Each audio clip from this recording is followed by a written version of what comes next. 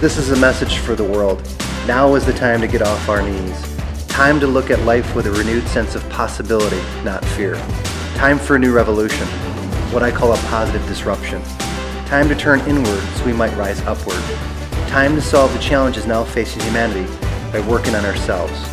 Time to discover our inner genius, passion, and God-given talents. Welcome back to Positive Disruption. Let's dive right in with a quote from William Arthur Ward. This is a classic.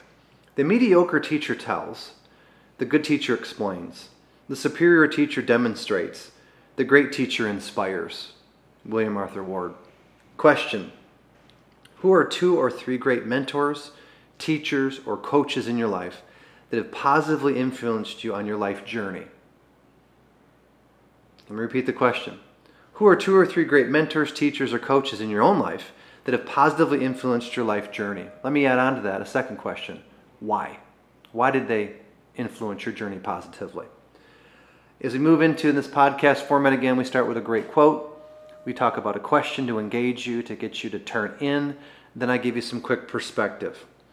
Some thoughts here. This is a great quote. It's very deep. Everyone can relate to it. We've all had teachers at different levels. It's the old adage, you're having a drink or a cup of coffee with somebody and say, yeah, remember that teacher I had? Oh my gosh, they were the best. Or you know what? Oh, I hated that class. Or you know what? I dropped that class. I could not stand the teacher. Okay? So, and if you're under maybe 10 years old, you got a head start. Tell your parents, thanks for letting you listen to this podcast. Or you stumbled upon this, I appreciate you being here at a young age. Typically, if you're over 20, you've had different teachers throughout your life, different coaches, different mentors. And what's fascinating is we sometimes forget the positive influence they've had on us. And I think as I give some perspective on this episode, is those mentors that positively influenced you amongst your own story, how can you share or thank or acknowledge them? Maybe it's you recommend their book to somebody. Maybe you post one of their quotes and you give them credit. Maybe you bring up a story that they shaped your life with, or a piece of wisdom they gave you, and you tell it to one of your children. You share it at a business meeting, and you give them credit. I'm going to give you one right now amongst my world, amongst many great teachers and mentors, is Dan Kennedy. If you've seen me present live events or read a lot of my books over the years in the Mind Capture series, I go back to that guy constantly. And he does not pay me a nickel. To endorse him, I should charge him. Kidding aside, I have invested, I've never spent money with Dan Kennedy to learn from him post-college. I met him about 2 years after I graduated from university. Bought a lot of his courses and invested in his books, went to a lot of his seminars, really just dove into his content. I've been very blessed to meet him, interview him a couple times. He's interviewed me. I've been to his home. It became a friendship and more of a peer relationship that I never envisioned 23, 24 years ago.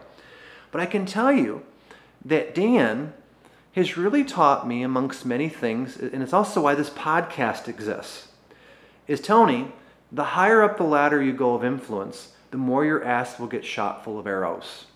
That's one of my favorite Dan Kennedy quotes. And he wasn't kidding. To do a podcast about positivity, you may think, well, there's nothing like weird with that. Well, to a lot of people, that ticks them off. It gets them kind of like, well, you're the positive guy. You've heard me talk in many other episodes how we are addicted to drama and trauma. That's the way we're brought up in society. To deliberately override that negativity, I'm telling you, it takes discipline, it takes deliberate choices, it takes not being seductively pulled into like a warm bed on a snowy Sunday, December morning, where you just want to lay in bed, it's nice and cozy, to deliberately question, to take control of your life, to self-reflect and turn it over to your faith walk, God, or the Holy Spirit, or the other self, to find out what you really want to do in this life. That takes courage, my friend. Society sells us on conformity. Let me repeat that. Society sells us on conformity.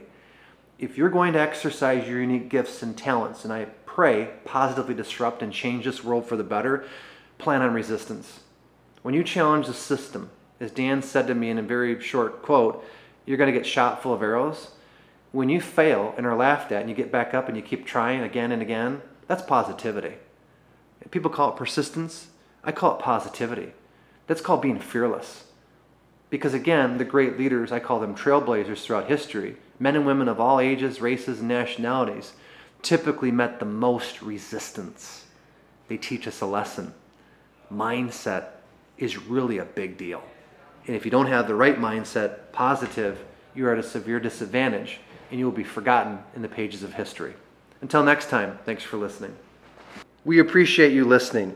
If you'd like more resources of value, visit mindcapturegroup.com or check us out on Facebook at Mind Capture.